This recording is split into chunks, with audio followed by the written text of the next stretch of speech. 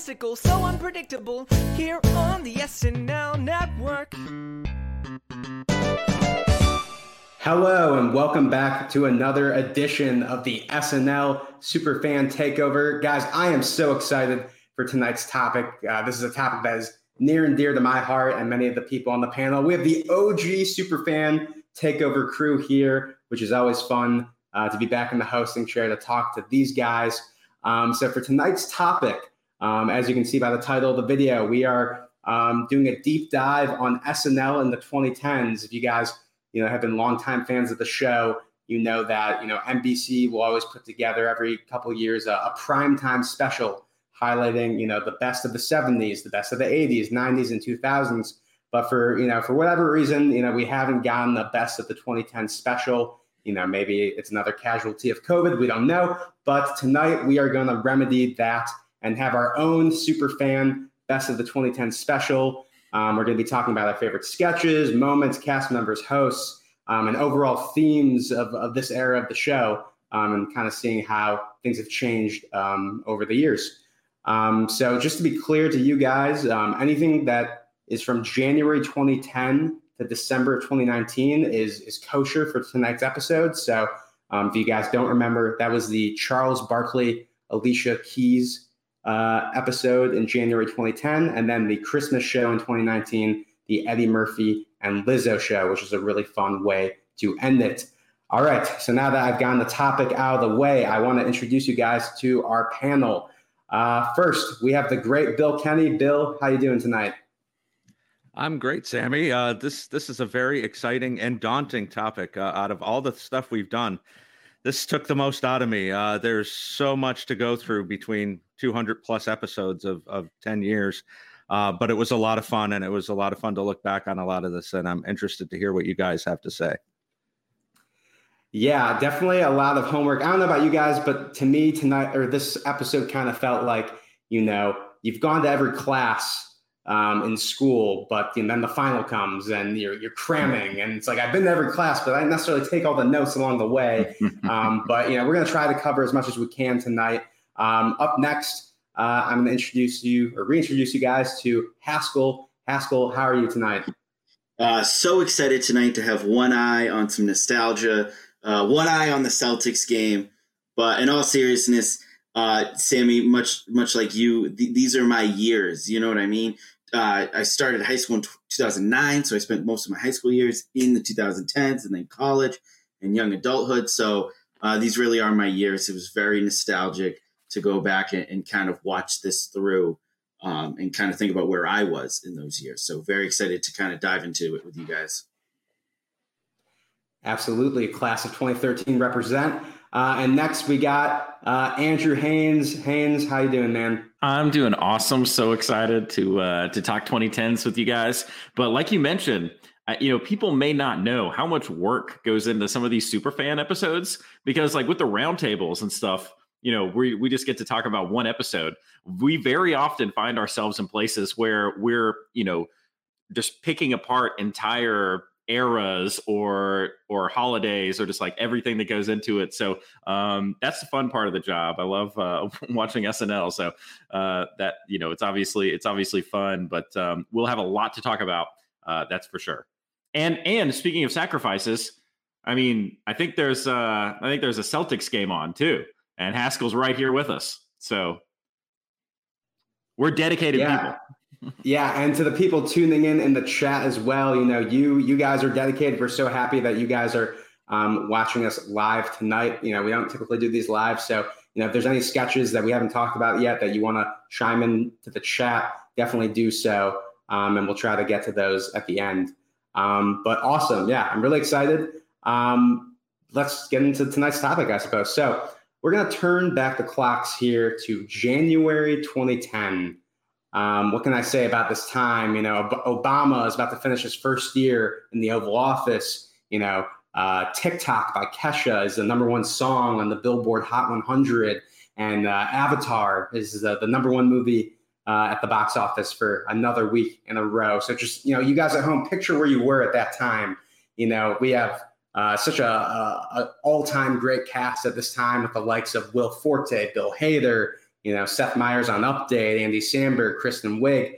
I'm not going to list everybody out because you guys know who this cast is. And I am curious. I do want to ask the panel here, and we can kind of go around really quickly before we get into our actual lists. What was your relationship with SNL like at the beginning of this era? Bill, if you can, quickly kind of talk about where you were in your relationship with the show. Yeah, I mean, this is very vivid to me because my daughter was about to be born. So I'm aware of all the stuff that was going on in the world, like the BP oil spill, like, as you mentioned, Obama. And this we've mentioned this before. This was kind of the end of the third golden era of the show. And I loved every one of these cast members. So we were getting to see a lot of good stuff from the likes of Kristen and Bill and Jason and Will. And I mean, I feel like this was a real high point for season 35, 36. Those years were really, really great. Absolutely. I mean, Haskell, you kind of alluded to, you're in high school, and a lot of people say, Lauren even says, people's favorite cast is when they're in high school. So, do you feel the same? Yeah, these were my years. Like I said, I started watching the show very young, but not really live each week. When you're in middle school, it's kind of tough to keep up that schedule. These are the years where it became kind of week in and week out for me, and keeping track and kind of knowing ahead of time who was going to be hosting. And, to all my friends throughout high school, all those excuses I made to like skip parties on Saturday nights, those were in fact excuses. I was staying home and watching a lot of these SNL episodes. I can relate a little bit to that. I can kind of see while I was revisiting these episodes, like when I started high school and my lack of a social life was very prevalent. And I'm like, oh, I remember these episodes front to back versus like at the end of high school, maybe less so. But Haynes, we'll finally end it off with you. Tell us a little bit about what memories do you think of when you kind of go back to this time? Well, I have kind of a little bit almost the opposite experience, like of Haskell. I really got into SNL when I was in like 7th grade in 1997, and I was just still really obsessed with it all the way through high school, which I graduated in 2003, and then into college. And so, I think back to 2005 and 2006 and kind of toward the end of like Tina Fey and stuff. And then, over the course of my life, I've gone through phases where, I'm there for SNL every week. And then just because of, certain life obligations or commitments, I haven't been watching it every week. So the time that's a break period, I don't want to call it a break. It's not like I stopped watching SNL, but, I'd say about 10, 11, maybe into 12 was kind of one of my times when I was paying the least attention to SNL. Now I've seen all these episodes because I've been obsessed with SNL through my life, and I always go back and watch stuff.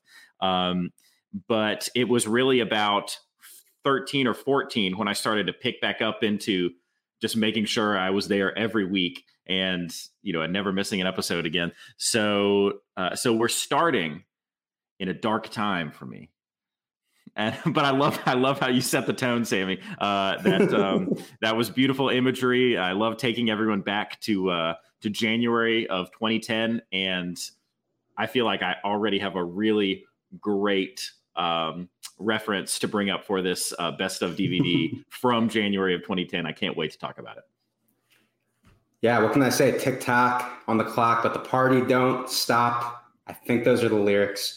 All right, let's get into our list. We've had enough Kesha references for this evening, but maybe they'll come up later. Who knows? There's an impression, during this era. I'm going to start off with Bill here, basically, and just to preface it, and I'll let Bill talk. We've all kind of created a long list of potential things we want to talk about. We're going to start in the early 2010s and make our way through, and we're kind of just going to go around. This will be a bit of a looser discussion than our typical episodes. We're not breaking things down into categories. We're just really trying to take a holistic approach to covering such a big amount of time. So, Bill, what is the first thing you want to talk about from the early 2010s? Well, I may have mentioned this before. I probably have, but one of my favorite running sketches of all time, was with Jason and Will. And it started that fall and kind of really picked up steam going into 2010. And I think they did it 3 more times in that season. And it was Pete Twinkle and Greg Stink. ESPN Classic, different scenario every time but it was always these obscure-ish sports like curling or darts. And it was just these 2 very clueless announcers talking about, it was typically Kristen Wiig as the main protagonist, always ending with a city as her last name. She was something St. Louis at one point. And they try to discuss what's going on. And, Jason as Pete is holding it together, but he's clueless. But Greg just completely blows him out of the water with how clueless he is. Has no idea what's going on most of the time. He'll cut to him and ask him, what's the purpose of these brushes? And I have no idea. And he just starts laughing. But of course, one of the main points of this was always the sponsor, which was always an 80s feminine hygiene product of some sort. And Jason would just come up with these wonderful rhymes, gyne-lotrimin, when you've got something fungal deep in your jungle, or when your man's in a coma from your panty aroma. I mean, these were just such great. And the fact that they were able to get these all on air without any issue, because it was all kind of, subtle, so to speak. But yeah, this was one of my favorite sketches of the last 15 years. And of course, they did one with Will Ferrell, where it was set in 1994. And, he's trying to cover the OJ trial, and he's as clueless as they are. And Jason has to keep reminding everybody, remember, this is 1994, so yeah, this always made me laugh, and rewatching a lot of these this weekend was definitely still a good chuckle. Yeah, this is one that, as I was doing my research for this episode, even though they did this so many times on the show, even though it premiered during Will Forte's last season as a cast member, I still found myself, rewatching these, 1 or 2 of these as we were doing research for this episode. So really good pick. Haskell or Haynes, do either of you want to chime in on ESPN Classic? I think you can definitely see the chemistry between Forte and Sudeikis, and it was clear later in his run that something was lost in Sudeikis when Forte left, which was unfortunate. But I also think, one of the themes that comes back a few times is, Jason Sudeikis's love for sports and doing sports sketches. And I do wonder if, I know they're massively different characters, but I do wonder if something about him playing this character led to him doing those Ted Lasso commercials, which of course eventually led to the Ted Lasso TV show that we have now. It's just funny to see the progression of that. But I did always appreciate Sudeikis. He always worked in some sports sketches. Yeah, Haskell kind of touched on the first thing that I was going to say, which is just that, Will and Jason are just so good together. This was a very special time in SNL history. We talk about these are just some, amazing all-time great cast members. And so anytime we have them together, they just work so well together. But it's a great point about the Ted Lasso thing. That's not something I thought about. For sure. Yeah. I mean, and I feel like on these Superfan takeovers, I always got to say at one point in the episode, not a big sports guy. And sometimes when SNL does a sports themed sketch, I get a little turned off at the beginning, and sometimes it takes me a little bit to be won over. I don't get the specific references or whatever. But ESPN Classic, obviously is just absurdist, and the chemistry between Forte and Sudeikis, won me over immediately, and I always really enjoyed these sketches. So let's move on to Haskell. Haskell, do you want to talk about the first item on your list? Yeah, I don't have a sketch. I have an episode. It's the second to last episode of that season 35, so we're just a few months into 2010. But if you're talking the best of this decade, you got to include that Betty White episode. Eventually, I'm sure we will sit down, we'll do another bracket, we'll do another debate, and we'll do the best single episodes of all time. And I promise you, this episode is getting to the final four.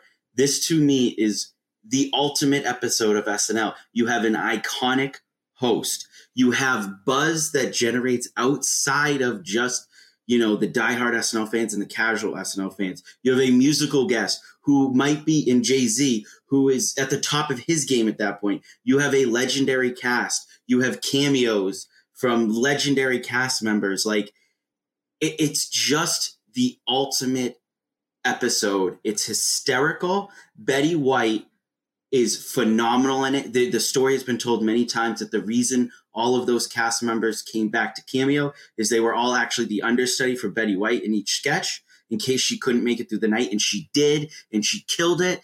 And I just think back to, to go back to sports, a lot of SNL fans say that Saturday Night Live is the only live sport of comedy. We watch SNL like we watch a sporting event. And when you watch it the way we do, very often it becomes like being a baseball fan. If, there's 162 games in the baseball season, you watch a ton of them, everything starts to gel together and you're just like, oh, I kind of remember that. This Betty White episode is the World Series.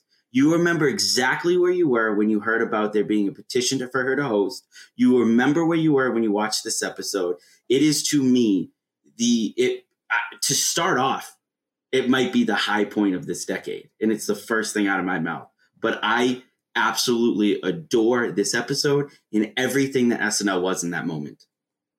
Yeah, Haskell, that's a great pick for an episode to bring up because, she won an Emmy, I believe, for this episode of SNL.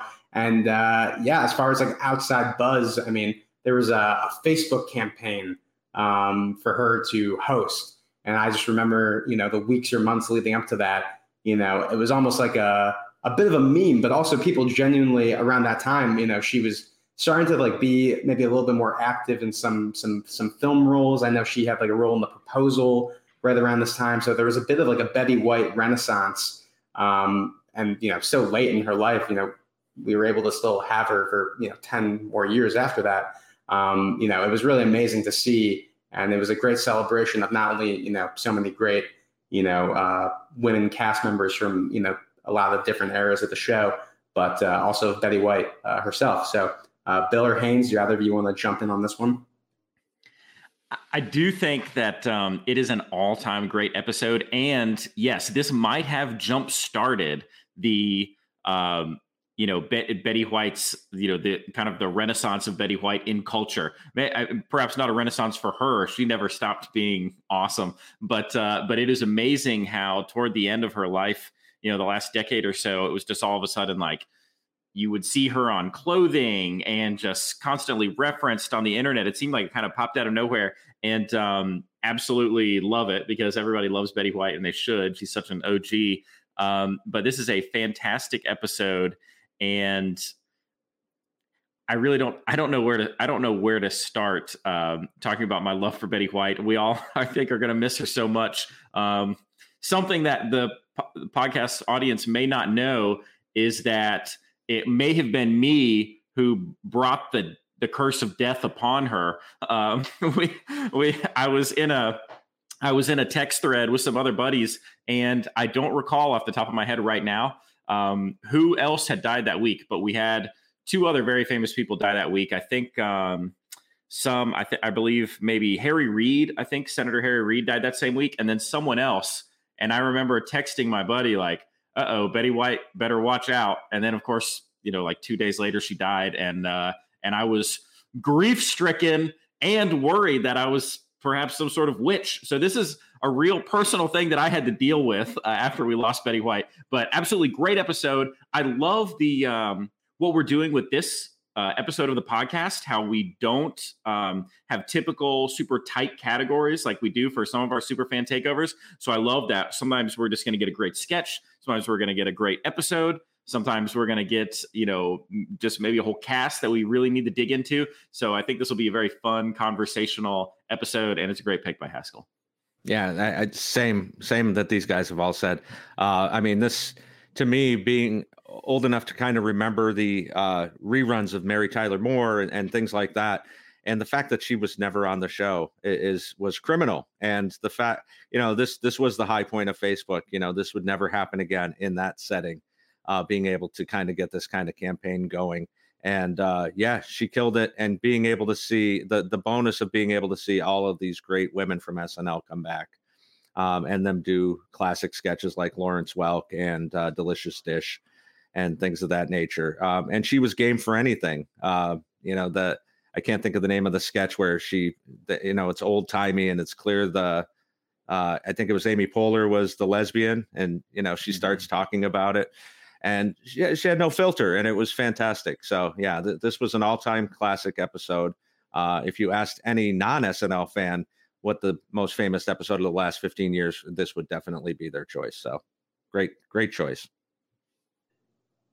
Yeah, and if you guys have not had a chance to revisit that, or you've never watched that episode, as you can see, we all definitely recommend that one. Great time capsule as well for that, early 2010 era of the show. All right, Haynes, let's hear what you got first on your list.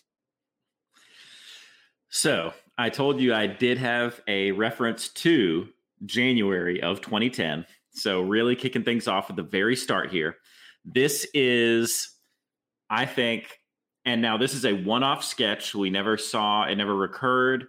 And, I'm not talking about a whole episode here. I'm just talking about one sketch that I think is exceptional. We did discuss it. It was on my list for our digital shorts episode where we talked about the digital shorts. And this one, it really starts out. First of all, it's a great story. The whole arc of what's happening here is just a really great tale from start to finish. We start out with Andy Samberg playing this guy who seems to be some sort of top level executive. He's too cool. He's always he seems to be just shooting aces all day, whatever that means. I think I just made up that term. And but I did just use the word curse, and that is what this sketch is called, The Curse. And so basically Andy Samberg is walking down the street and he steps on and breaks the talisman of this, possibly homeless Fred Armisen character who gets into a shouting match with him. And of course he lays the curse of Sergio upon him. And we really don't know what this is, but essentially every time, Andy Samberg's character is really just trying to live his life. And in these important moments of his life, a shirtless, greased up John Hamm with long flowing hair explodes through the wall, blasting a saxophone solo that seems to attract everyone in the room to him, and leave Andy Samberg out of the picture. Like I said, I actually think the story in the sketch is really great. All sketches should be a short story from, point A to point B, but this one, I just felt like it really had the right ups and downs, the right pacing.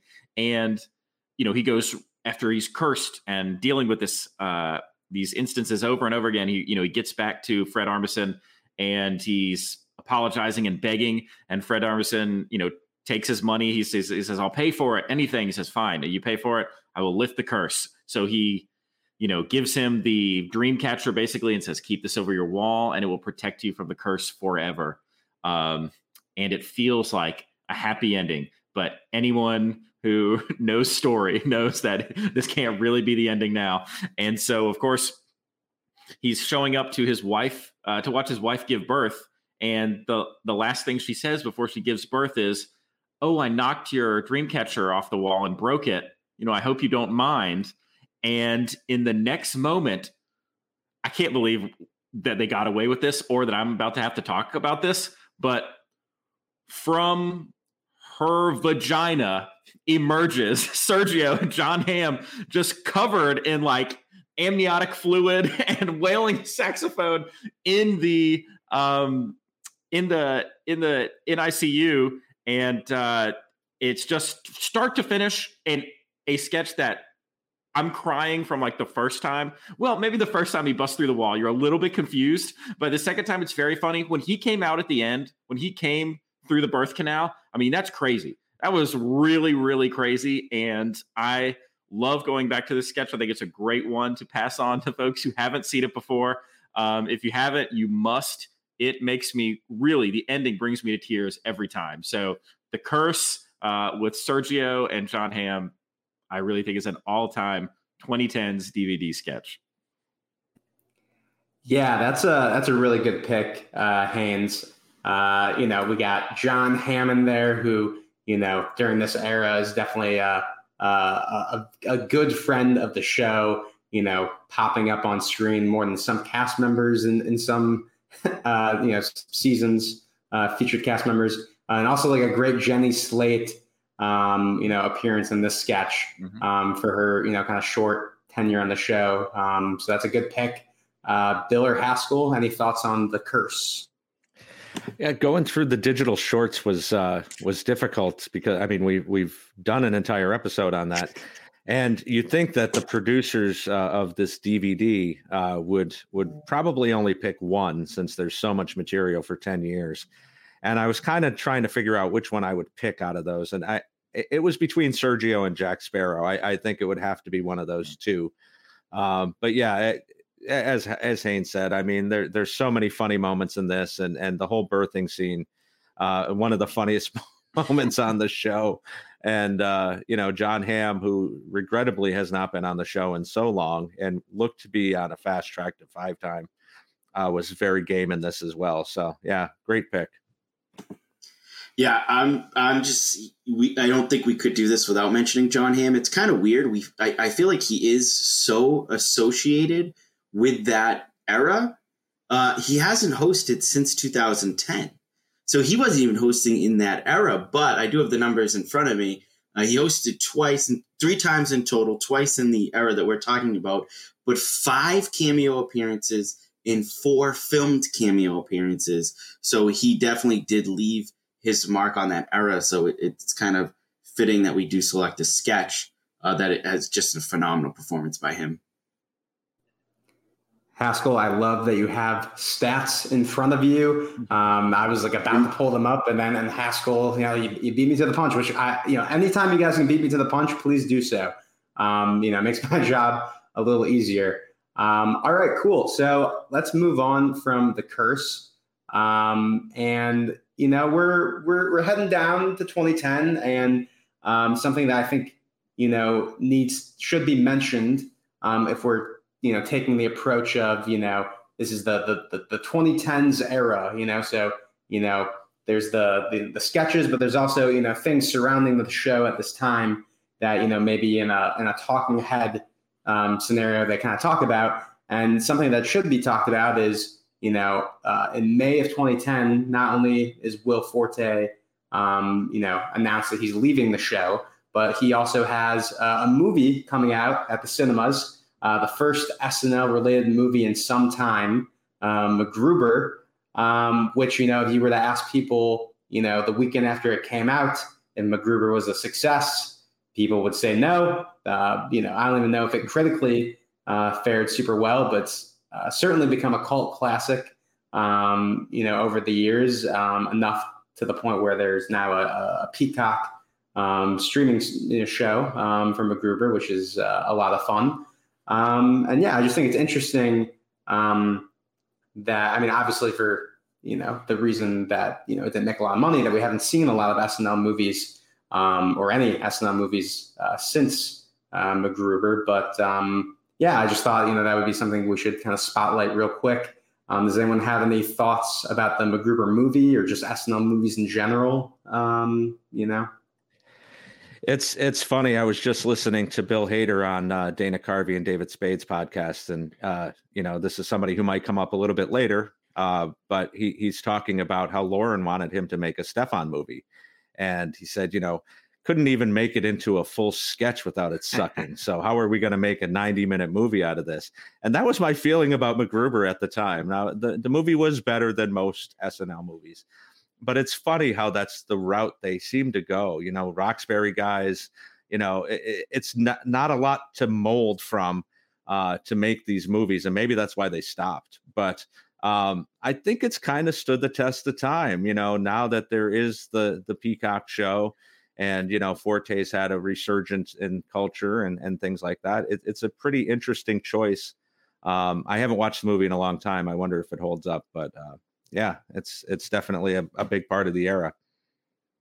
My favorite part of the movie, and I don't know how many SNL movies have done this, is that it like continued a little bit of the story from the sketch, where like Kristen Wiig's Vicky St. Elmo is the love interest in the movie, but they also reference that Maya Rudolph started in the sketches when they first did it on SNL. And I really enjoy that. I don't know. I can't really think of any other SNL movie that kind of was a nod to kind of the history of the sketch. No, that's a really good point. Haynes, were you about to chime in? Well, for me, MacGruber was something that got better with time. Well, and not just like the passing of time, but the recurring sketches. Like the first one didn't exactly knock me off my feet. And in fact, when we, saw the second one, I was kind of like, oh, we're doing this again. But but I do love MacGruber now. And, for those of you who don't know, Sammy is a real movie critic. And this, I think, correct me if I'm wrong, I believe this is your favorite film of all time, correct? Yeah, that's not true. I mean, maybe it's my favorite SNL movie, maybe, but maybe not even. We do have to point out hashtag Get Sammy on MacGruber season 2. Of course, it's the official hashtag of the Superfan Take. That's really just what I wanted to get to. Yeah, we fell out of talks for season 1, so hopefully with enough fan support, I can make sure that the contracts look good for season 2. But all right, Bill, I want to move on to you for the next item on your list that you want to talk about. Yeah, this was a small moment at the end of season 35, but kind of an important moment now that we have the long view. And this is something that SNL doesn't do very much anymore. And that's having a writer who's not part of the cast come on to Weekend Update as a correspondent or do a stand-up piece. Did it a lot back in the day. Fred Wolf would go on and Don Novella and things like that. But this kind of ended with him, if I'm remembering correctly. But this was John Mulaney going on Weekend Update, fresh-faced, young. Nobody really knew who he was. People might not have even known that he was writing Stefan at this point. And it's not that great. It's about 3 minutes worth of Girl Scout cookies not being available any other time of the year, and you can't buy them online. And it doesn't age very well because none of that's true anymore. But it's really funny for where it's at. He's talking about, what if you can only buy Coca-Cola in July? How ridiculous would that be? And why do I have to buy my cookies from a little girl in a cloth skirt? But it kind of bookends as we'll get to later, I'm sure. The progression of Mulaney's career and how important he's become after he left the show to SNL. So, it was episode 20 of season 35. He goes on Weekend Update with Seth. Yeah, no, I remember as, a kid in high school, seeing John Mulaney come on. This might have even been the first time I was familiar with him, and some of my friends who were a little more well-versed in, newer stand-ups would then tell me like, oh, I've, seen this Comedy Central special or whatever. I don't even know if he had one at that point, but, over the years would become familiar with him, and he maybe made like 1 or 2 additional appearances at the desk. I know some of the online chatter at the time was, could he, take over update or whatever. But yeah, definitely as far as a bookend goes, is a cool kind of parallel to see, him coming on as a writer and then, being someone who, emerged as, the later 2010s kind of go-to host. Haskell or Haynes, you guys have anything on this piece? I try to avoid being like a hipster type person. Like the whole gatekeeping thing and everything that goes with that. But that's what a hipster would say.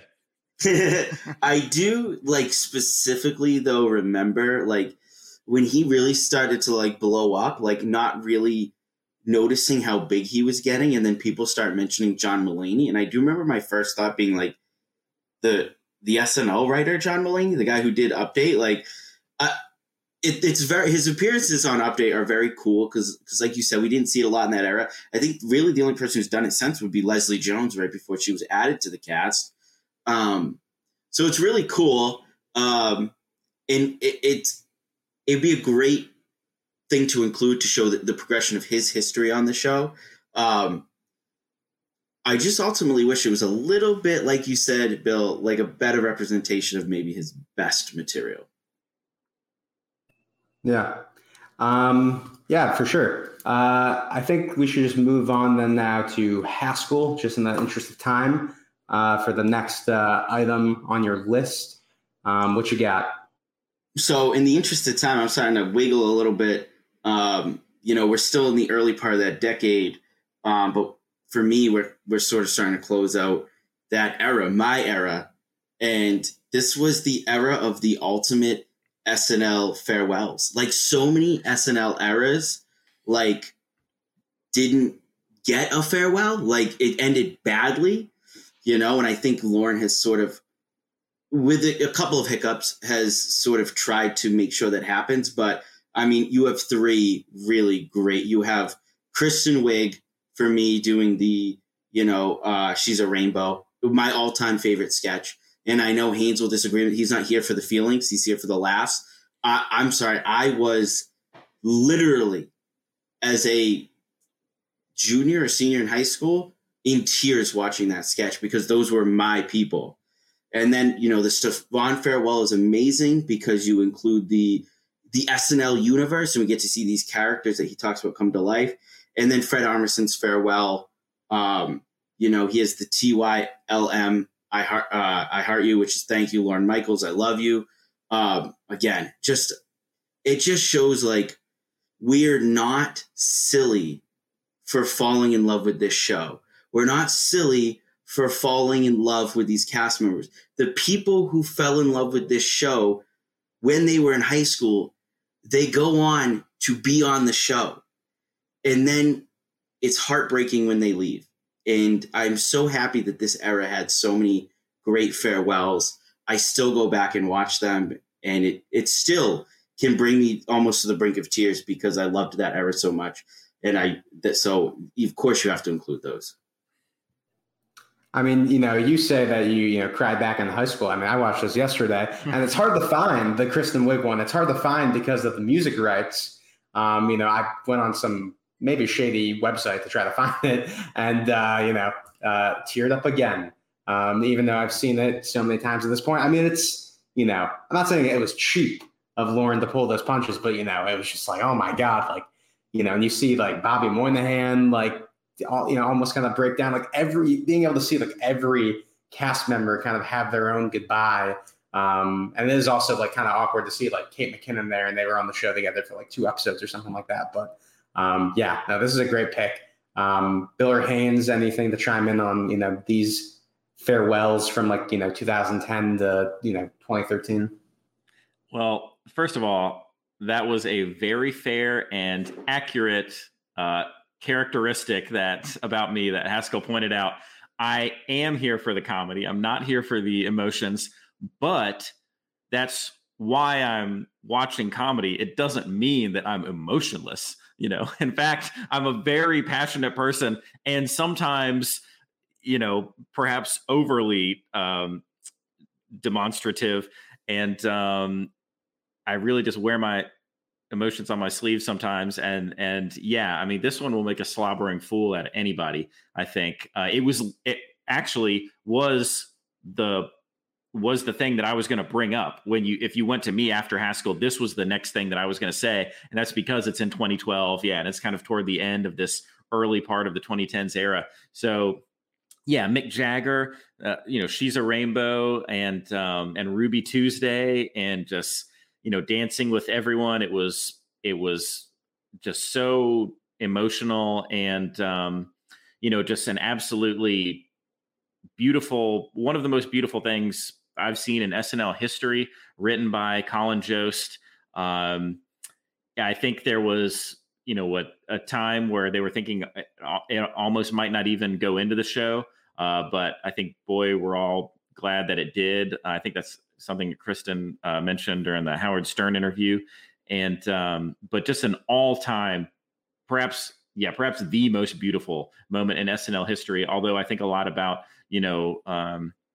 coming back after 9/11 and that kind of stuff too. But this was actually going to be the next thing that I brought up if Haskell hadn't taken it. So mark that one off the list. Yeah, just a fantastic moment. Obviously, this would have to be on the DVD.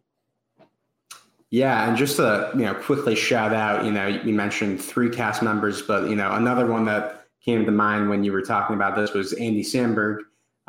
He left on the same night as Kristen, and although he didn't get a musical goodbye during the end credits, the week prior he had the 100th digital short kind of special, which was a lot of fun, and then the Lazy Sunday 2, the sequel that we never knew we'd get. And I think it's also interesting to point out, this was on my list, but this is just kind of a good time to throw it out. During the Lonely Island, or Andy Samberg's last 2 seasons of the show, which is what kind of falls into this era, they still had some gas in the tank. They had Great Day, Shy Ronnie 2, I Just Had Sex, The Creep, Jack Sparrow, and a bunch of others that even though they'd already been doing it 5 years at this point, at the start of this decade, they still had a lot of fun digital shorts up their sleeve. But so I think we should move on to Haynes here. Haynes, since that wasn't what you're able to bring to the table now, what you going to bring? Yeah, so I got to talking about that and kind of didn't have a chance to think of what I might bring up next. But I guess, listen, this is as good a time to talk about it as any.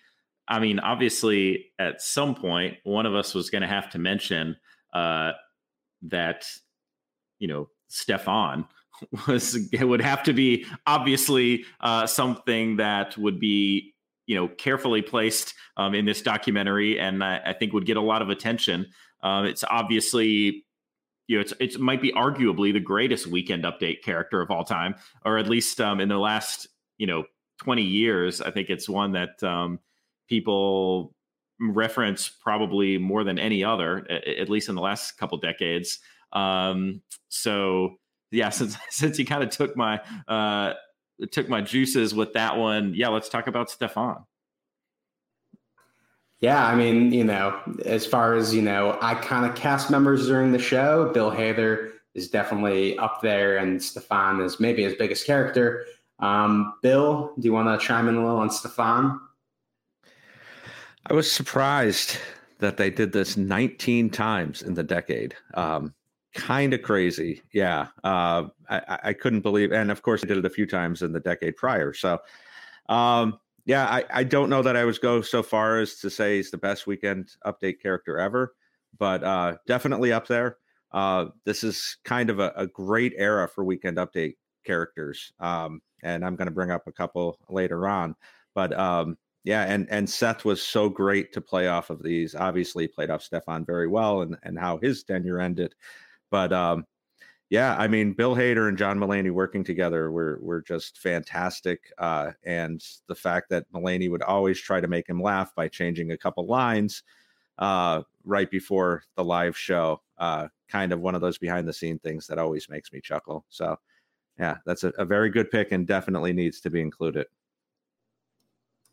Yeah, I mean, and I'm pretty sure that New York's Hottest Club was in the championship matchup for the catchphrase bracket that we did, or at least in the Final Four. It was definitely up there. It was up there. Yeah, definitely Final Four. So, iconic catchphrase, iconic character. While we're talking about Bill Hader and we're talking about, kind of the end of this run of cast members on the show, something that during this rewatch kind of surprised me that I kind of forgot was kind of this late into Bill Hader's time on the show. That is a sketch that I find myself coming back to, at least a couple times a year, whether it's a friend of mine sending it or I'm sending it to a friend or whatever, is the sketch The Puppetry Class with the Seth MacFarlane as the host, which, was a really fun episode, just peak Seth MacFarlane, in 2012. But yeah, I mean, this sketch, if you guys don't remember it, Seth MacFarlane is leading a class where you can, make your own puppets. And, the characters are, Keenan has a kind of a Ranger Robbie, I think is the puppet's name. And Vanessa Bayer has someone who's like really into shopping and texting. And then you have Anthony Peter Coleman, who's a Vietnam War vet, and he's made a puppet that looks exactly like himself. And it is just like quintessential Bill Hader material. Just the intensity he's able to bring to the role while he's, kind of, playing around with this puppet that looks exactly like him. There's so many funny lines and great visuals. My favorite being when he's taking a drag from the cigarette and it comes out of the puppet's mouth. Everything about it. For me, also, just taking a look at this season, Kristen and Andy had just left. And Kristen was, she was really the star of the show while she was on there for those last couple of years. And to me, just thinking of, that season where, you've kind of got these new guys with Taryn and Jay Farrow and Vanessa Bayer, coming up. And, you also have, Bill, Jason, and Fred in their last season. For me, this is like really kind of when I feel like Bill was like cemented as like the glue of this cast, not saying that he wasn't beforehand, but like, it's like a sketch like this where, to me, I really see it as like, yeah, he was the glue of that cast. So Haynes, do you want to chime in on this one? Yeah, I have. So I've seen this sketch a billion times. It is kind of an all-time great. It gets replayed a lot. When they do SNL clip shows, and it's just and it's a YouTube clip that still just like pops up in my feed sometimes. I've seen it so many times. Seen this episode so many times. It's very good. I love impressions. So Seth MacFarlane, I love seeing Seth MacFarlane on there, but I haven't seen this sketch in a while. So I wish I could make tons of direct quote references, but all I remember is the gruff voice and the feeling of all of them. Like Seth would say something along the lines of like, well, try it with a little fun. And he'd say something like, fun died on the hill at Quezon or something, it's like, I don't remember exactly. No, you nailed it. So yeah. I don't remember some of the exact quotes, but this is a brilliant sketch and just one that, absolute peak Bill Hader. Really, I mean, if you wanted to expose someone to Bill Hader, you might show them this and, maybe his Pacino or something like that. So yeah, amazing sketch. Absolutely love this one. A real favorite of mine. Can I just add that outside of SNL, the show that I've watched most of my life is Family Guy. So I remember being amped for Seth MacFarlane hosting. Like I was excited. This is definitely a character that they brought it back when he came back to host, I'm pretty sure. If they had debuted it 2 years earlier, we would have had 15 of these because that character they would have definitely brought back like a number of times. And I guess you can look at that two ways. Did we miss out 15 or is it like a really good once sketch with kind of an epilogue to it by doing it when he came back to host?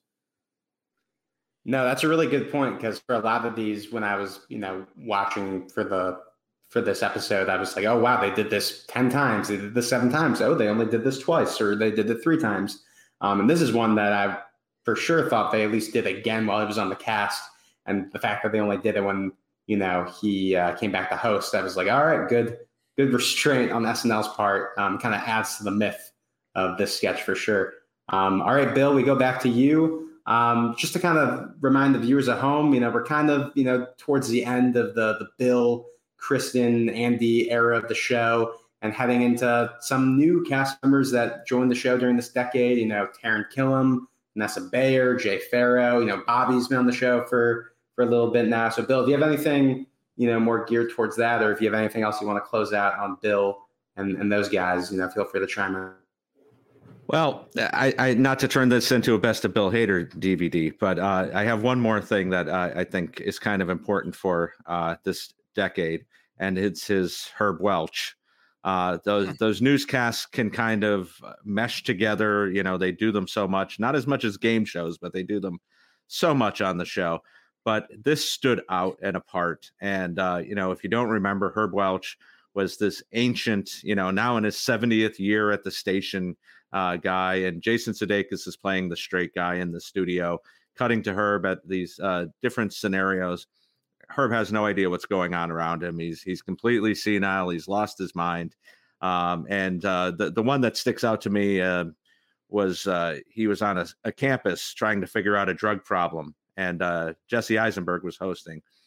And he's talking to Jesse, and he just not talking about drugs at all. He's asking him how he feels about Ebbets Field closing, and that was in like 1958. And he cuts to Keenan, and talks to him about the drug problem when Jason tries to get him back on track. And, Keenan finishes what he's saying and is, there you have it. School's fully integrated.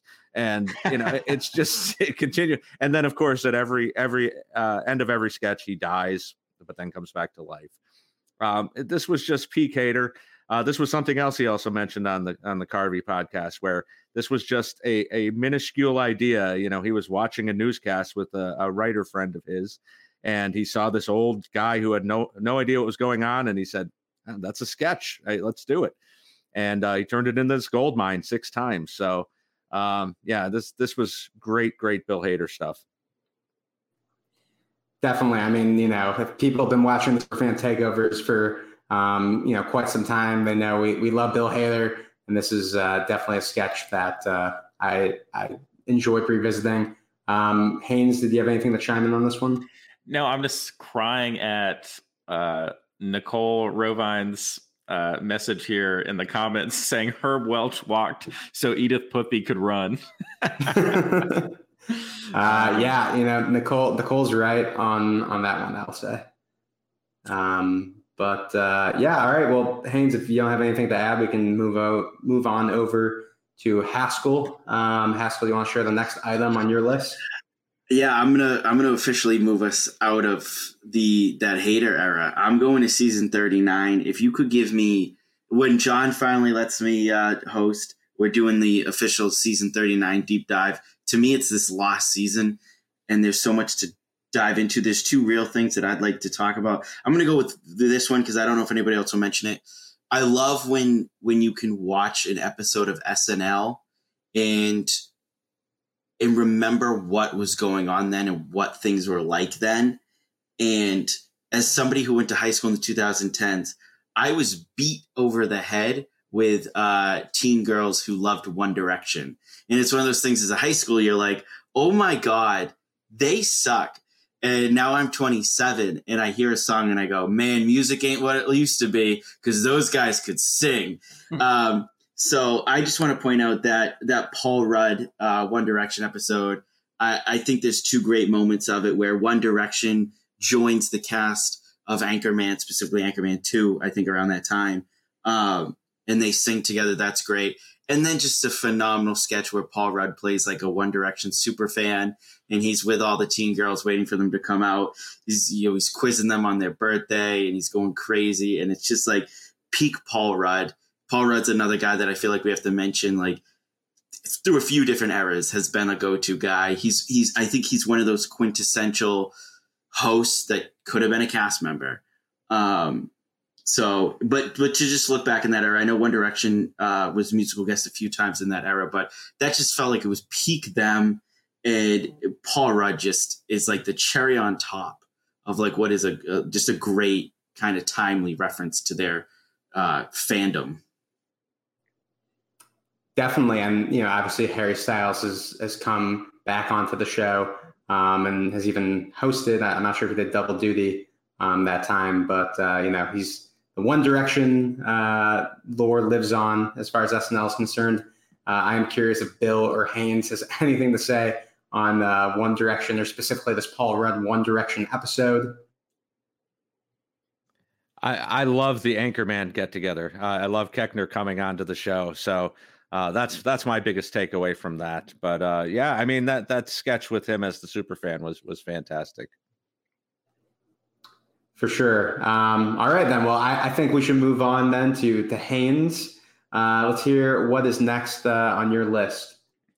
Okay, so I'm bringing up another recurring sketch. Really, it's more of a series than a single recurring sketch. And I don't mean to keep us from moving on chronologically. I didn't think this out so well, when I was looking through my notes trying to pick what I was going to mention next with the last one. But I do have to keep us with the Hader era for just a moment because, and we talked about this in the last roundtable that I was on.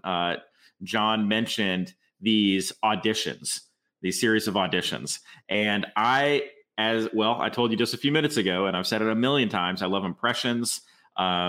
So these are right up my alley, and all of them, Back to the Future Part 1 and 2, Jurassic Park. You had the Star Wars auditions were so good. They even did ones for Who Might Host the Oscars, which had some really great impressions, particularly Melissa Villaseñor's Sarah Silverman was very funny. Lion King, 50 Shades of Grey, Top Gun. Those were not the best ones. I really think the best ones were the Star Wars and the Back to the Future. Hader, obviously, we get to see his Pacino. We get to see, Jay Farrow as Eddie Murphy and Kristen Wiig as Jennifer Tilly. John Hamm does an amazing Robin Williams, or maybe not amazing, but pretty good. I really liked it a lot. We get to see Hader's Aldo, which is always good. I didn't grow up watching MASH or anything. My parents always had it on in the background. I didn't pay that much attention to it, but for some reason I love his Alan Alda. And we get two different versions of Pee Wee Herman, one from Taron Killam and then another from Mikey Day. And I think they're both pretty good. I think maybe I would go Taron over Mikey on the Pee Wee Herman impression. I'm not sure, but these sketches just used as, a rotating door for impressions are just right up my alley. And I really have enjoyed all of them. Yeah, I'm really glad someone brought this up because I loved these, especially as a big kind of movie buff growing up, just seeing like these cast members do, these impressions of, people from different eras, potentially auditioning for these movies. I ate it up. Haskell, did you have anything to add on the screen tests? Yeah, I don't know who wrote those. Clearly had to have been somebody who was there for a while because some of these sketches go back a long time and they were there for a while. So I don't know if it was one person, people that took up the mantle. The only thing I love them. I thought Bobby Moynihan killed it. His Danny DeVito as BB-8 is great when he just rolls on the floor. The only thing I don't get is the cast right now is stacked with people who can do great impressions. People who can do great impressions who aren't getting screen time. Write one of these sketches. Do it now. There's so many great opportunities. There's Marvel movies coming out all the time that kind of fit into this. Bring them back. Love it. That is such a good point, Haskell. I mean, when you think about it, I know we're talking about the 2010s, but J.J., Chloe Fineman, Melissa, Melissa. so many great cast members that could excel with this kind of sketch. Even the Family Feud format, I feel like has been a couple years since we've seen the Celebrity Family Feud. So yeah, I don't know. That's a freebie. That's a classic Superfan freebie for Lauren and the people of SNL. But since I think either Haynes or Haskell brought up Bobby Moynihan, I think it would be a great time for me to bring up the next thing on my list. This is just like the Bobby Moynihan sort of 2-minute sort of power hour. Whatever. This is my spotlight for Bobby Moynihan. He, as I've said on the show or on the roundtables in the past, he is easily one of my favorite cast members of all time. He joined the show in the fall of 2008, which is actually, when I had my bar mitzvah, which was it was themed around SNL. So that was really I was loving SNL. And for me, when Bobby joined the show, I think he was really the first new cast member that I saw come onto the show and then leave the show, because I had started watching in late 2007, early 2008. And he's someone who had such a great run. So to see him start out as a featured player, as a babyface featured player and go, I think he was on for 9 years on the show. He had such a good run, and he was never someone he was never the star of SNL. He was never a star of any time he was on the show, because for those first couple of years, Bill and, Kristen really dominated. And then kind of right when they left was when Kate McKinnon and Cecily Strong joined the show, and Beck and Taryn. So, he never was the star, but he isn't really that kind of performer or that cast member. He was just such a great ensemble player, and when he did get the chance to have a spotlight on Update, I mean, Drunk Uncle is great. So many great Update characters. I don't know. I just think he's somebody who, if he had never left the show, there's that joke in Rick and Morty to where, they're doing the SNL interdimensional cable, and for his 25th consecutive year, Bobby Moynihan, like he could have been like a Keenan in an alternate universe. I could see him fit in different sort of eras of the show. And I think he was just maybe not a glue guy, but just like really good, ensemble player. I know that's a weird distinction, but Bill, let me bring it over to you. Any thoughts on Bobby Moynihan? Yeah, he's actually the next one I'm going to bring up with a particular thing that he did. But great points all around. I mean, I'd put him kind of in the Kevin Nealon category, where he was never the number one guy on the show, but you could put him in anything. He was going to be funny in anything. He would do the silliest things. I always think of I think they did it 2 or 3 times with, he brought the kitty cat on the spaceship, and he's, oh, my little kitty cat. He didn't care how much he embarrassed himself, or as long as it was for the funny, he was all in. And yeah, I love him too.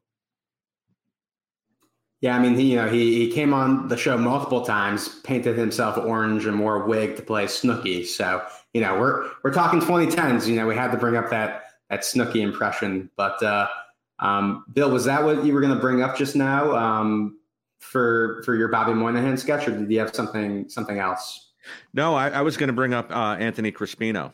I thought this was one of the best Update characters of the decade.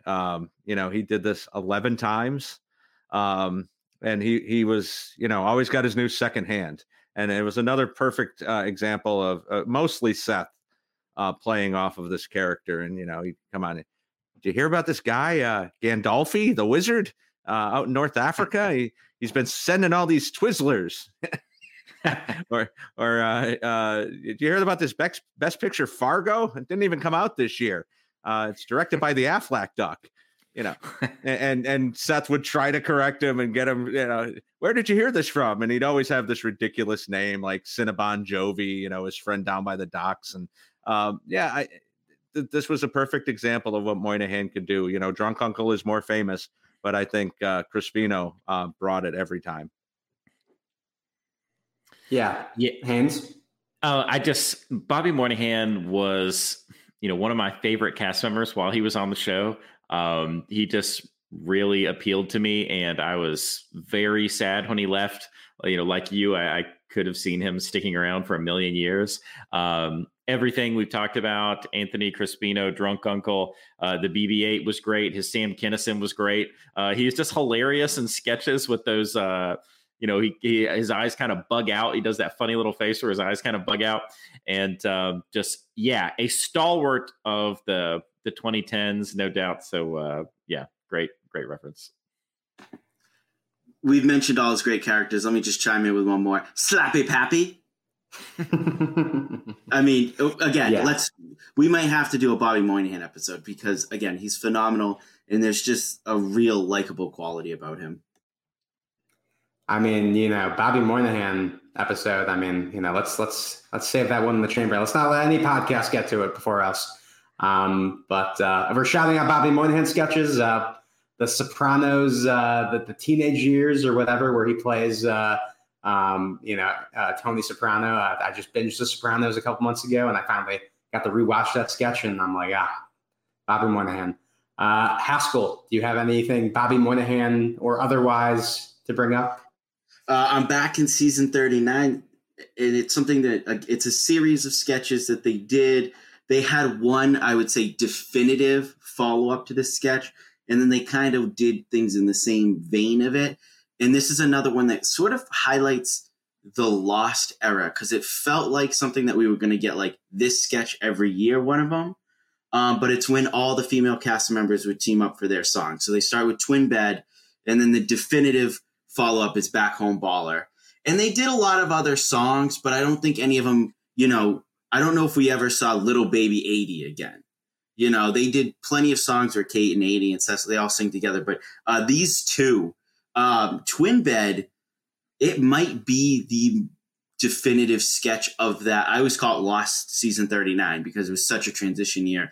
I think if you showed casual fans the top 50 sketches from Season 39, Twin Bed is going to be the one that they remember. It was, relatable in certain circles. It was a holiday thing. And then they came back and they did it the next year. Back Home Baller was probably even a little bit more relatable. I still, to this day, me and my fiance cannot grab a bowl in our house without doing Leslie Jones's bowls, all kinds of bowls. Like that verse is so hot. It's a hot verse. Yeah, and that was probably the first time that Leslie Jones really started to find her footing on SNL. Because it was a rough start, and then I think she did become like a really good cast member.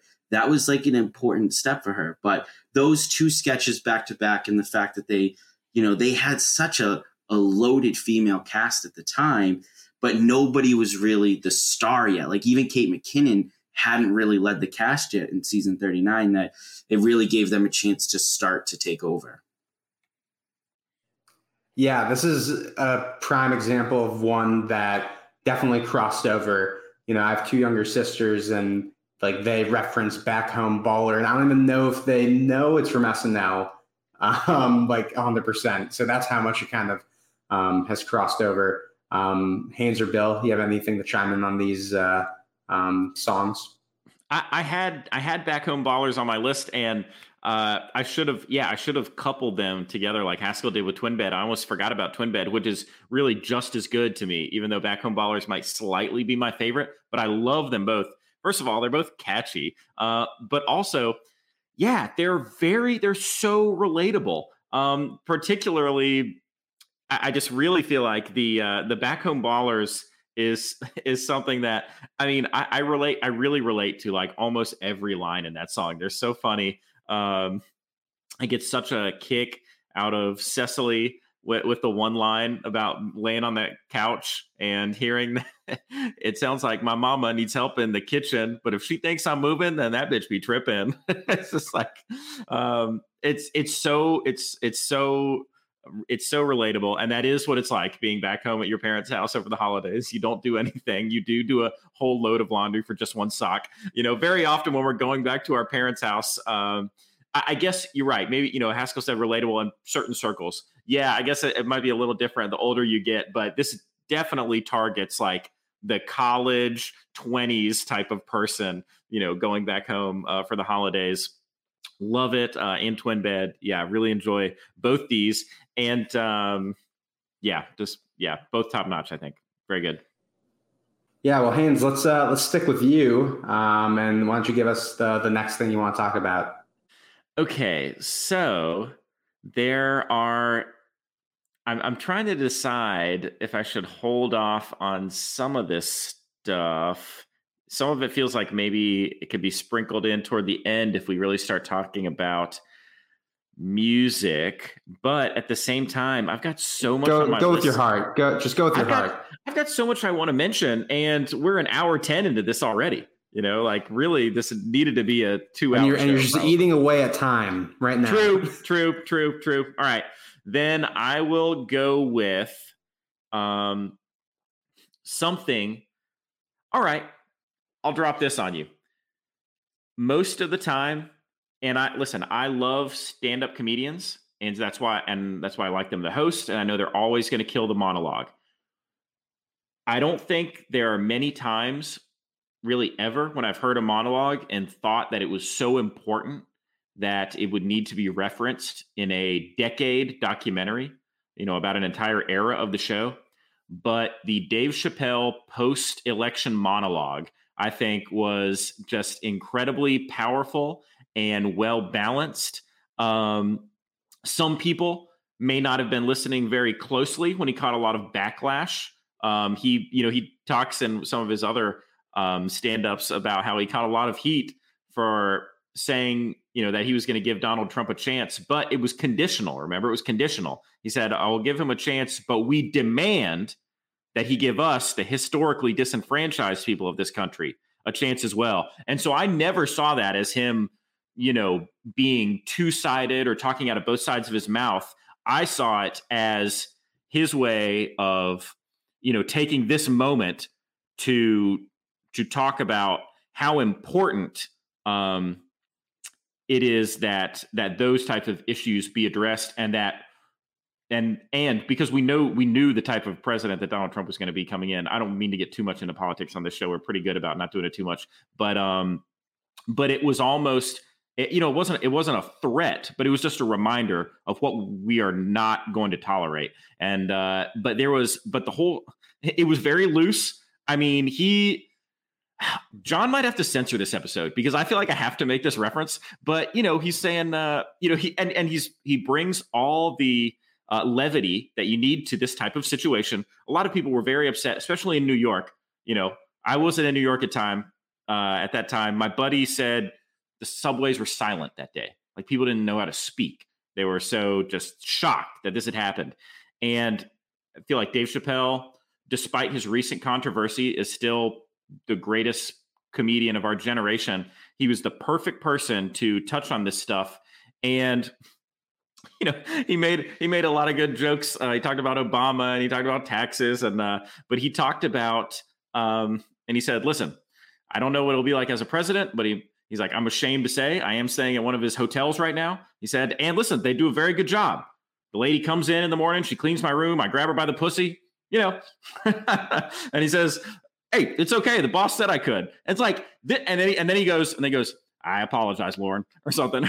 And so, like, this is, and I mean, really, we don't usually get this, graphic with this type of language on this show. So I really apologize if John has to clean this up a little bit. Maybe he'll cut this whole thing out. But I think this monologue was so important, and it was so Chappelle. I mean, he pushed the boundaries, saying the things that I just said, and was much less comfortable saying them than Dave Chappelle was, I'm sure. But he did it on national television, and to me, this monologue is one that I will never forget. It felt so powerful in the moment.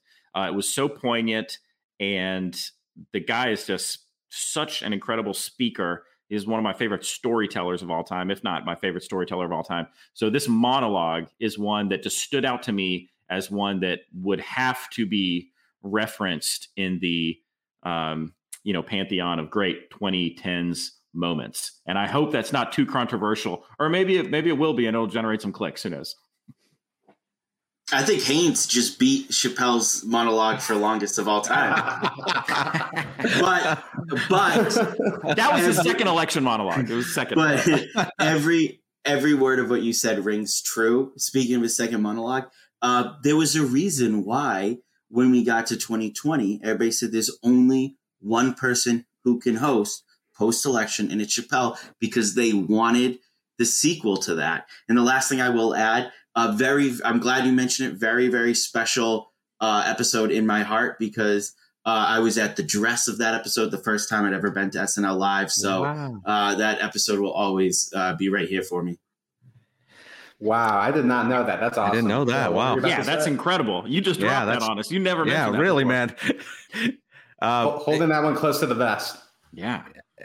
I'm always obsessed with time capsule episodes, and this, from start to finish, is that, for better or worse. And I mentioned to you guys before the show, I haven't watched anything from that season on. I haven't rewatched anything from that season on, mostly because the political sketches were pretty terrible.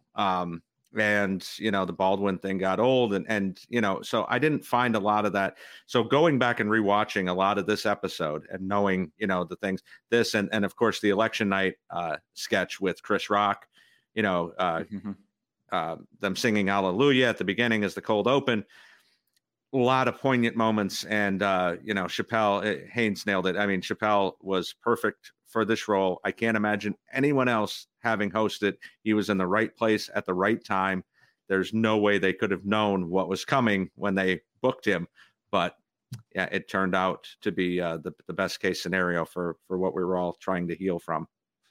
And people kind of forget, we hear so much from Dave Chappelle these days. He's had like 5 or 6 specials since that episode that he hosted back in 2016. But he was gone for many years, kind of just out of the spotlight.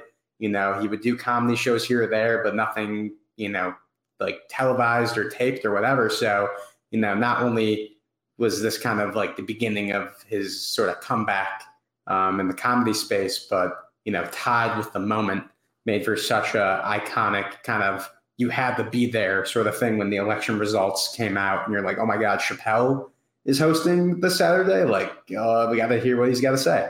And, it's funny because this won't be, I won't talk too much about this, but, on my list as well is that election night sketch with Dave Chappelle and Chris Rock, where it might have been like the first sketch after, they go to commercial after the monologue where, people are all gathered around watching the election coverage. And as the results coming in, is Hillary going to lose? And, Dave Chappelle and Chris Rock, who, makes a cameo, are just kind of, commenting on the whole thing, how, it's no surprise. Like, you really thought like they were going to, elect her over this guy. So that's just a great sketch that, I wanted to shout out. But, as we're moving to 2016, I did want to kind of go back real quick. I know we're running out of time, but I did want to highlight something from Taran Killam, who I really enjoyed his contributions on the show during this time, and another kind of SNL career that was kind of cut short. Haskell, alluding to the farewells. We never got a Taran Killam farewell, and he's never, come back to the show since. But a recurring sketch of his that I really enjoyed. I'm not going to be able to pronounce this because it's in French. Les Jeunes de Paris. Did I nail that? Any French listeners, please let me know how much I butchered that. John is dying. But no, I really enjoyed these. If you guys don't remember, it's a sketch that doesn't really have a ton of dialogue, where, they're these kind of teenagers or, 20-somethings like in a club in Paris, and someone like puts, something on the jukebox, and it kind of tells the story, like through like the dance moves and like the interactions between, I think the first one was Emma Stone.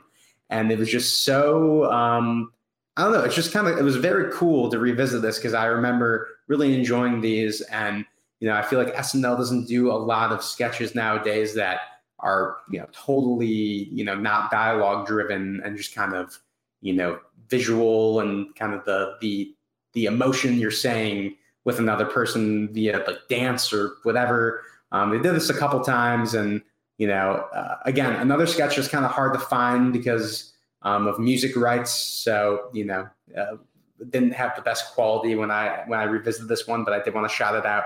And Taran Killam, who I believe, wrote this sketch or co-wrote the sketch and initially did it at Groundlings. He was kind of the anchor of this thing. And, it is a kind of encapsulation of what he would bring to the show, his energy and kind of the way he would use his body in certain sketches. So, I'll go over to Haynes. Do you have anything to say on this one? Great pick. I don't have a ton to add. You said it all right there. For sure. Well, then let's move on over to Bill then. Bill, what you got next on your list? Since we're talking about the 2016-17 season at this point, one of the most poignant moments, I am here for the emotion sometimes. I'm here for the laughs, but I am here for the emotion as well. And they ended January 2021 episode with Cecily and Sashir, another lost and underrated cast member, coming out and singing "To Sir with Love" to Obama. And it was just such a great moment. I can say for, in my life and around my circles, like this, it was a very melancholy moment knowing that he was leaving, whether or not you thought Trump was going to do whatever he was going to do, you felt like we were a pretty stable nation-ish during the Obama years. Not a lot of scandals, not a lot of things going on. And it was sad to see him go to a lot of people. And so for them to come out and do this very emotional, sweet song, a little bit off key, but they did a very sweet job doing this to end the show the night before he was leaving office. So I think that would have to be included as well. Yeah, I'll add that I think this hits a little bit better than singing Hallelujah after Trump wins. It just is a little bit more of a looking back, and I think it's always okay to kind of look back, with a little bit of love for somebody, than opposed to what necessarily the Hallelujah was. But yeah, it's a nice little sweet moment. If I could tweak it a little bit, I'd have maybe a little bit more humor in it. It doesn't have to be mocking anybody. But even the first sketch after 9/11 had a joke in it, which would be the one thing I would tweak about that. But I echo what Bill said about kind of going out of those Obama years and how I personally feel about Obama with a lot of admiration. So, it was nice that they kind of had that moment for him. Good points, Haskell. There's so much to cover. We did even talk about how Fred Armisen played Obama at the beginning of all this, of this era, but not much to really add there. Haskell, do you want to just keep going and show us the next item on your list? Yeah, I feel like, we have an unofficial timeline right now, but kind of where we're at, going back and watching this, I think it became very clear to me that season 41 and 42, with maybe a little bit of 43 sprinkled in, will go down as the high water mark for this era of cast members. Kate, Cecily, 80, Kyle, Beck's not here anymore, but for Beck and Pete, there was a lot to go over in 41 and 42, including some iconic characters that I'm sure will come up. So I'm not going to bring them up now. I'm going to go with, sometimes I love a single punch knockout sketch. All right. All build, one joke, and it leaves you in tears. And one of the all-time sketches that ever did that, Farewell, Mr. Bunting. Right. So it's supposed to be Dead Poet Society. Fred Armisen plays the teacher that's fired. They're all getting up on the desk doing the "Oh, Captain, my Captain" moment. And Pete gets up to do his, and the ceiling fan cuts off his head and sends it around the room. There's very few jokes leading up to it. Like Bobby is playing like a very gruff, like headmaster type. But it's really played like a straight remake of Dead Poet Society until that moment.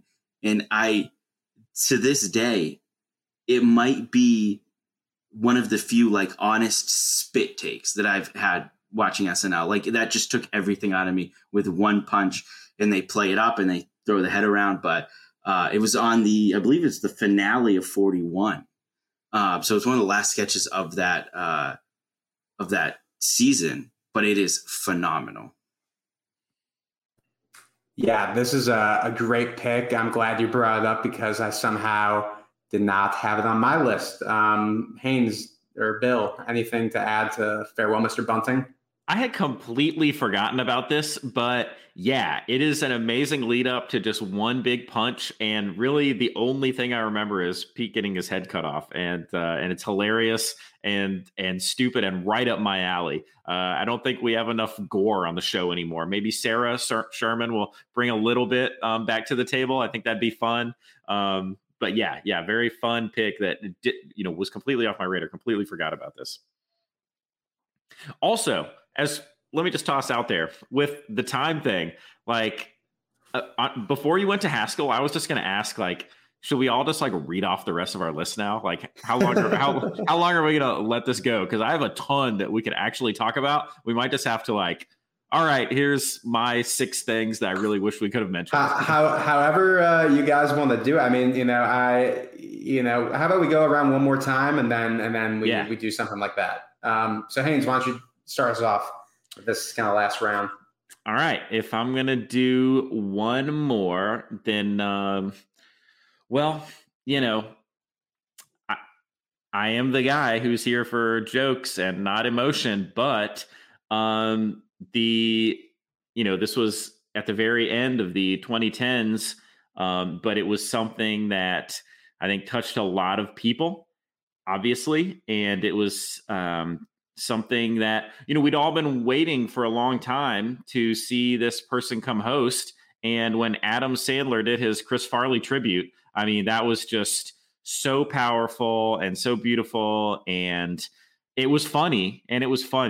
And Chris Farley was just so funny, and seeing all those references to him. And I loved how much, how important it was to Sandler to make more than one reference to Chris's father, because Chris loved his father so much, and he made a few references to him and showed a picture of him. And so it's like, that's something that I think marks a really well done tribute. It's not just for the audience, it's almost like, hey, if you're seeing this Chris from heaven, it's for you too, like it's touching the things that Chris would want to talk about if he had to memorialize himself. And I just thought it was very well rounded and beautiful, and obviously something that that hopefully would not go unmentioned when we talk about this decade. My personal favorite episode of this era, it's a great episode. I don't think it's close. His monologue is fantastic. The Farley thing, I have this written down. Rectix, I think, is my fiance's favorite sketch ever. She still will quote it all the time. So there was a great moment of, I still remember tweeting that day, Sandman's coming home. And just, it felt like, because we all, if you're of a certain age, you had Sandler on SNL, but then you grew up with Sandler. His movies were was huge. Yeah. And it's just he was coming home, and it ended so bad. And then he was at SNL 40 and he'd done some stuff, but he was coming home. And then he gets there, and that could have been enough. And then he knocked it out of the park, and you start to feel selfish. You're like, that's great. He came home. When's he hosting again? Because I want to see him again. So my favorite episode of this era.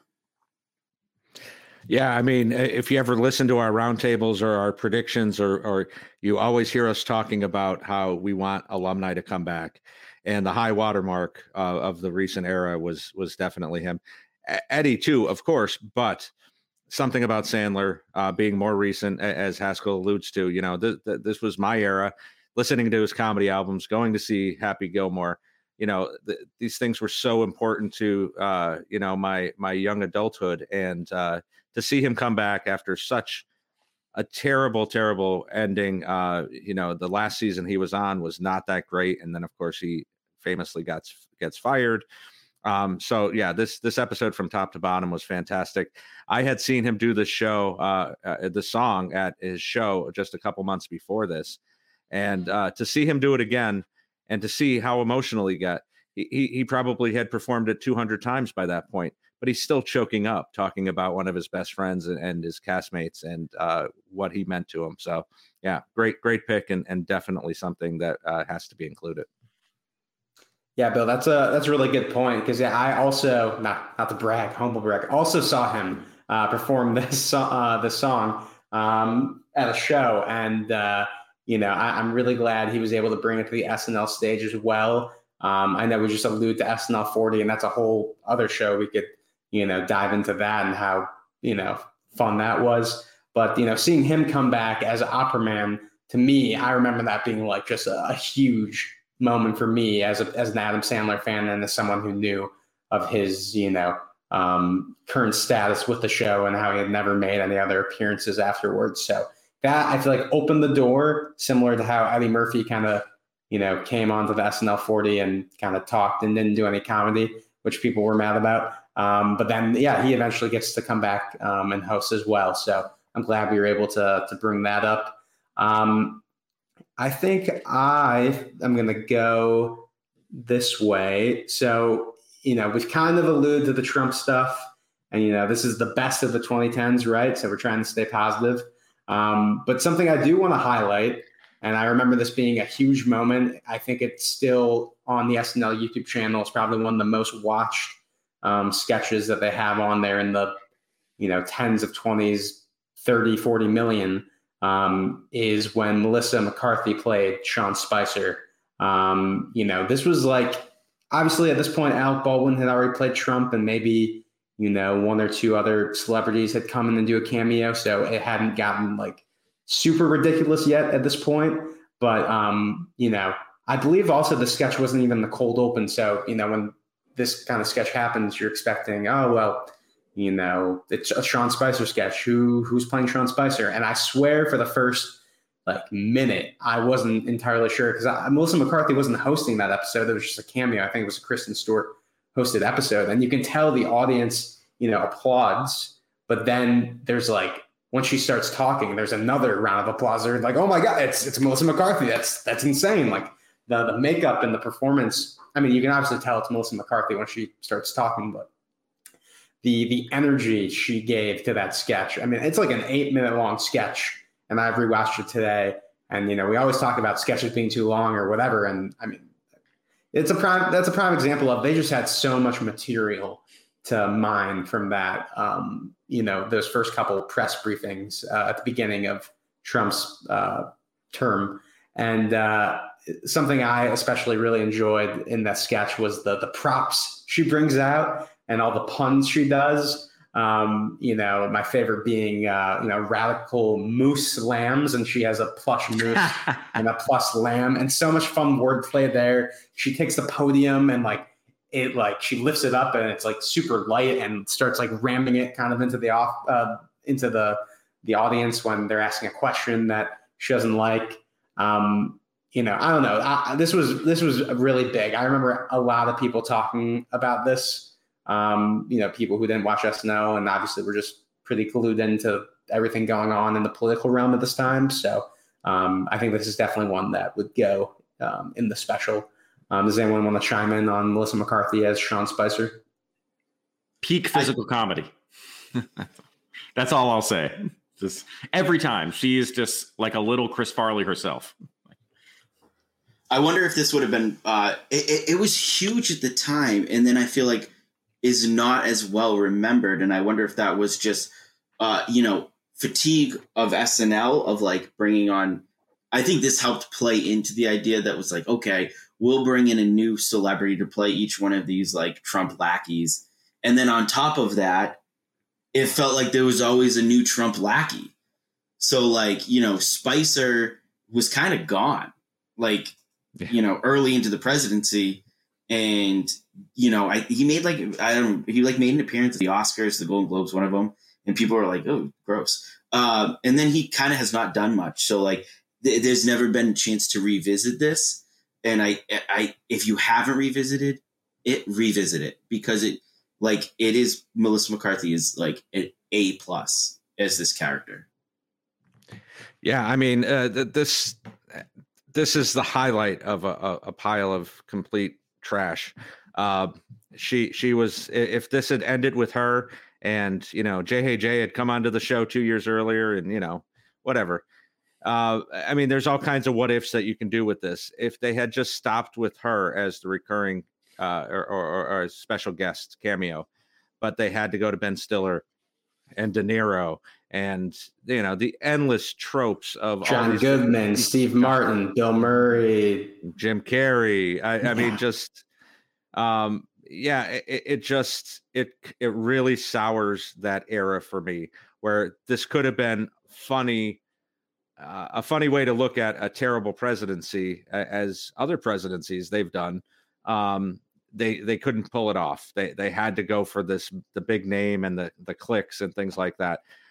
But taking it just as that, I think she did a fantastic job. And I think she did it 4 times, but that might have been one too many. But yeah, the first one was phenomenal.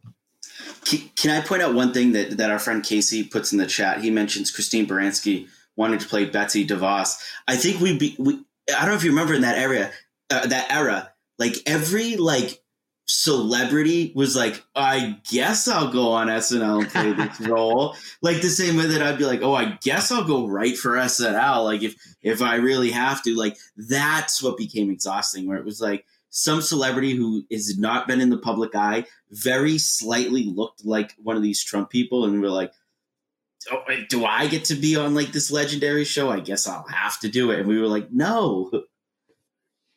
That I was just about to bring that up. I mean, Rosie O'Donnell as Steve Bannon. I think Zach Braff was petitioning to be like Stephen Miller or something like that. Like it was getting ridiculous. I mean, Jimmy Fallon did play Jared Kushner. Like, you know, it was a lot. I mean, it was almost different when SNL alumni came. I mean, you know, when Robert De Niro and Ben Stiller basically did meet the parents, but as you know, Michael Cohen and Mueller. I mean, you know, whatever we can, you know, that is what we'll say on that. But all right, we're going to go around one more time. Bill, what do you have next on your list? I'm going to bookend what I mentioned earlier and talk about the beginning of the great John Mulaney hosting gigs, and talk about Diner Lobster. You could either put this or Bodega Bathroom on. I think Bodega's kind of superior, but Diner Lobster's probably more famous, so they'd probably go with that one. The first time you see this, it was just so ridiculous and so funny and nothing like they had ever done before. And, you know, Pete and Chris playing the customers and Kate and Keenan as the lobsters. Very funny, very long. And now they're kind of in this pigeonhole where they have to do this every time he comes on. But some have been better than others. But I believe this would have to be included and maybe right after you show his early weekend update pieces. I totally agree with everything you just said. I had the exact same debate. I did settle on Bathroom Bodega just because it's my personal favorite. I enjoy it the most, but that was the debate I had. You know, maybe it would be Diner Lobster because that started this, you know, series, which obviously are amazing. Like you said, some are better than others. But yeah, so that was one I had on Bathroom Bodega is one I had on my list. And I do feel like we have to recognize, that we really hadn't seen anything like this before. And then it became quite a thing. And so, just definitely a late 2010s highlight. No doubt about it. For sure. No, that's a great pick. I mean, you know, Diner Lobster, they've done it this sort of iteration so many times. So, you know, there's a reason why they keep bringing it back. I still enjoy them. I know a lot of people kind of want them to stop at this point, but I don't know. I'm soft. I like musicals. What can I say? Haskell, let's move on to the last thing you want to bring up. There's a few characters that I really want to bring up that we have to bring up, but either they'll come up or we'll throw them in our Jeopardy. I'm reading Jeopardy on Nicole's comment.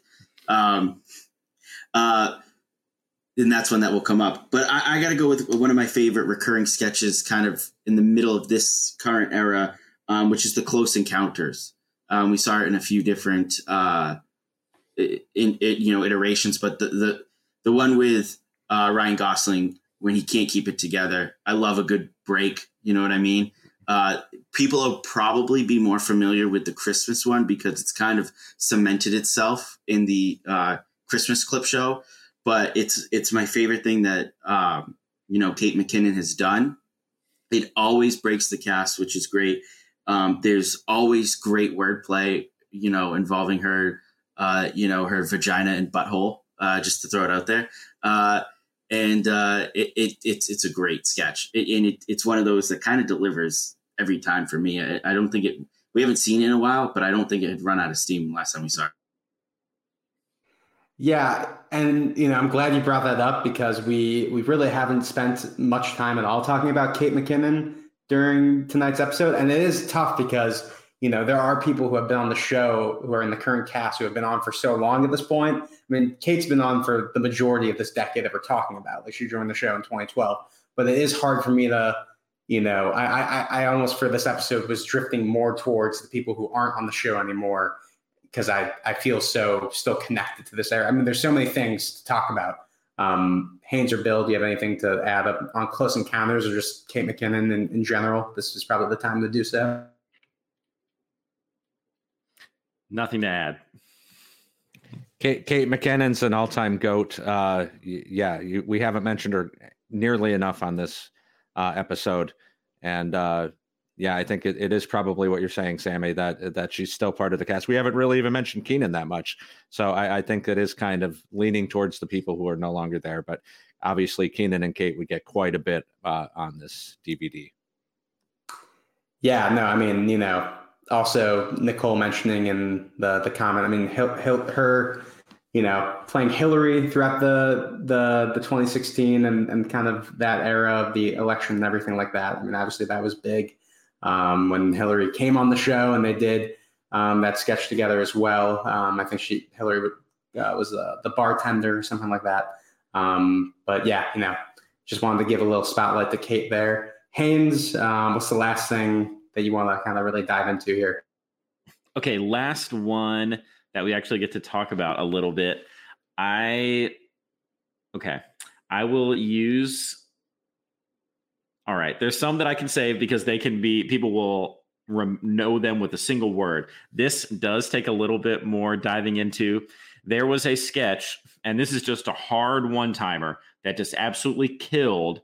It was from the Bill Hader hosted episode, and it's called Girlfriend's Game Night, where they come over and the girls are supposed to be having a game night, and Cecily brings her betrothed senior husband, who is I forget what his name is, but he's in one of those not push scooters, but electric scooters, and she's brought him over because they're trying to get pregnant, and his Cialis kicks in. And so she's telling the girls, like, all right, don't mind us. We just need to not waste this moment.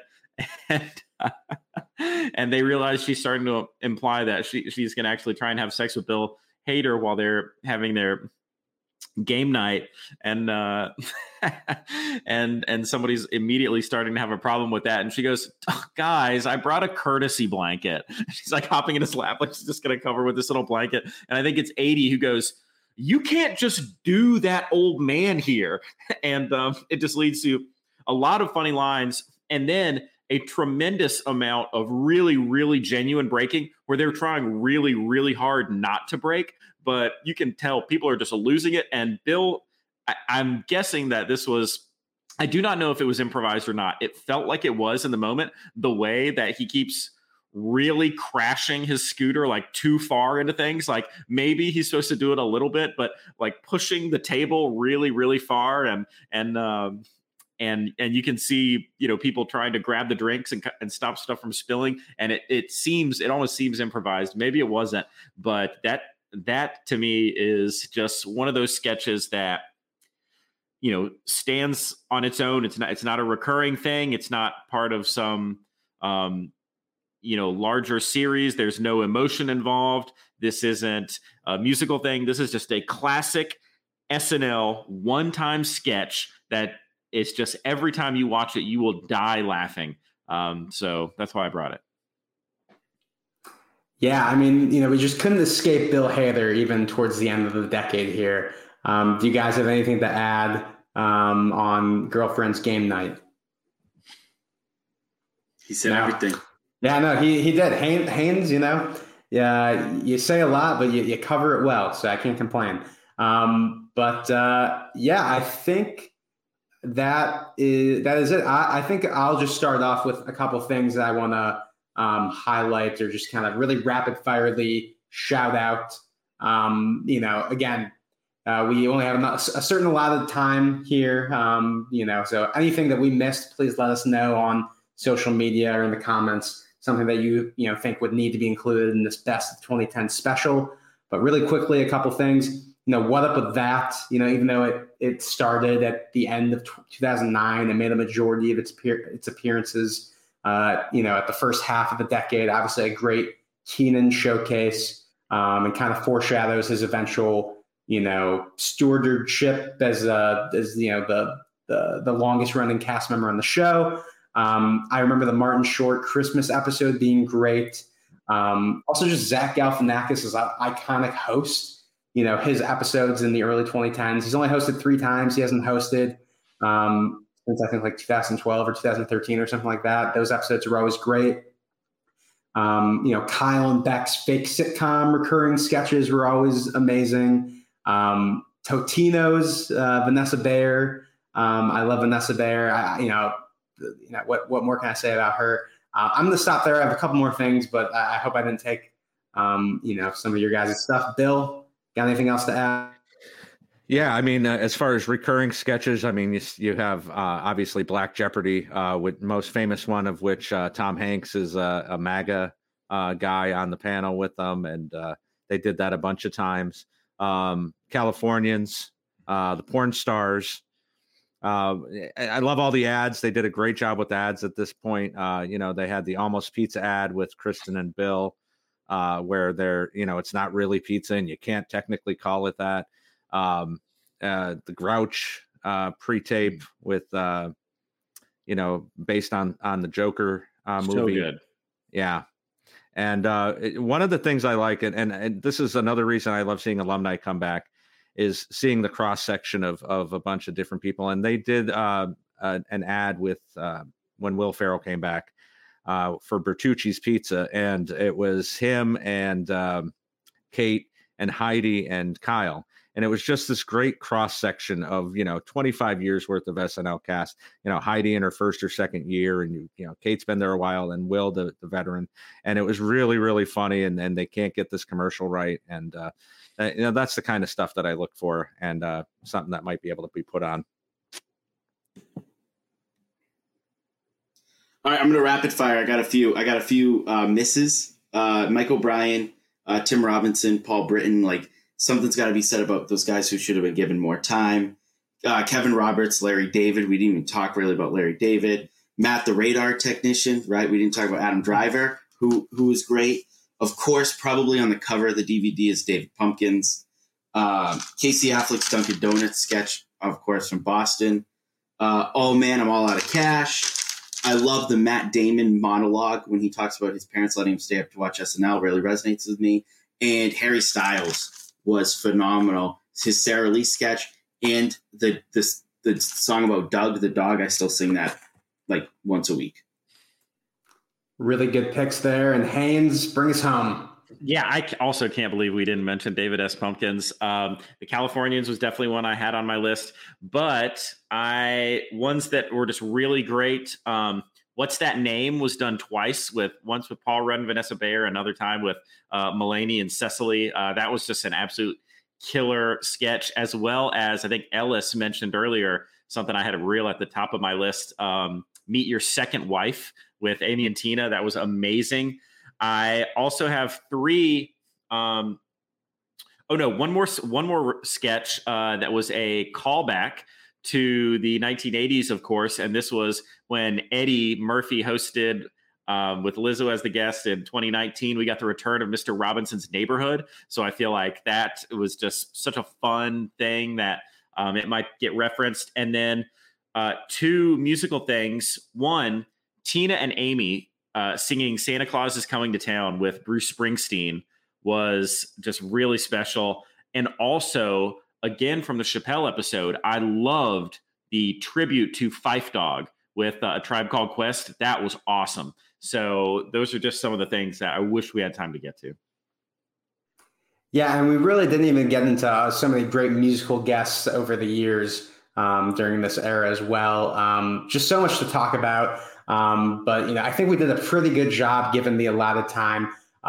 So, yeah, you guys at home, tell us how we did. What is there that you would want to add to this best of the 2010s collection? I mean, I don't know. We could have done a 2 or 3 part sort of episode tonight. So maybe in the future we can revisit this, get a little bit more in depth to some of those later years. But I think we did a great job, guys. Thank you so much for joining me on the panel. I'm going to let you guys plug anything you'd like. Bill, let's start with you. Thanks for coming on the show tonight.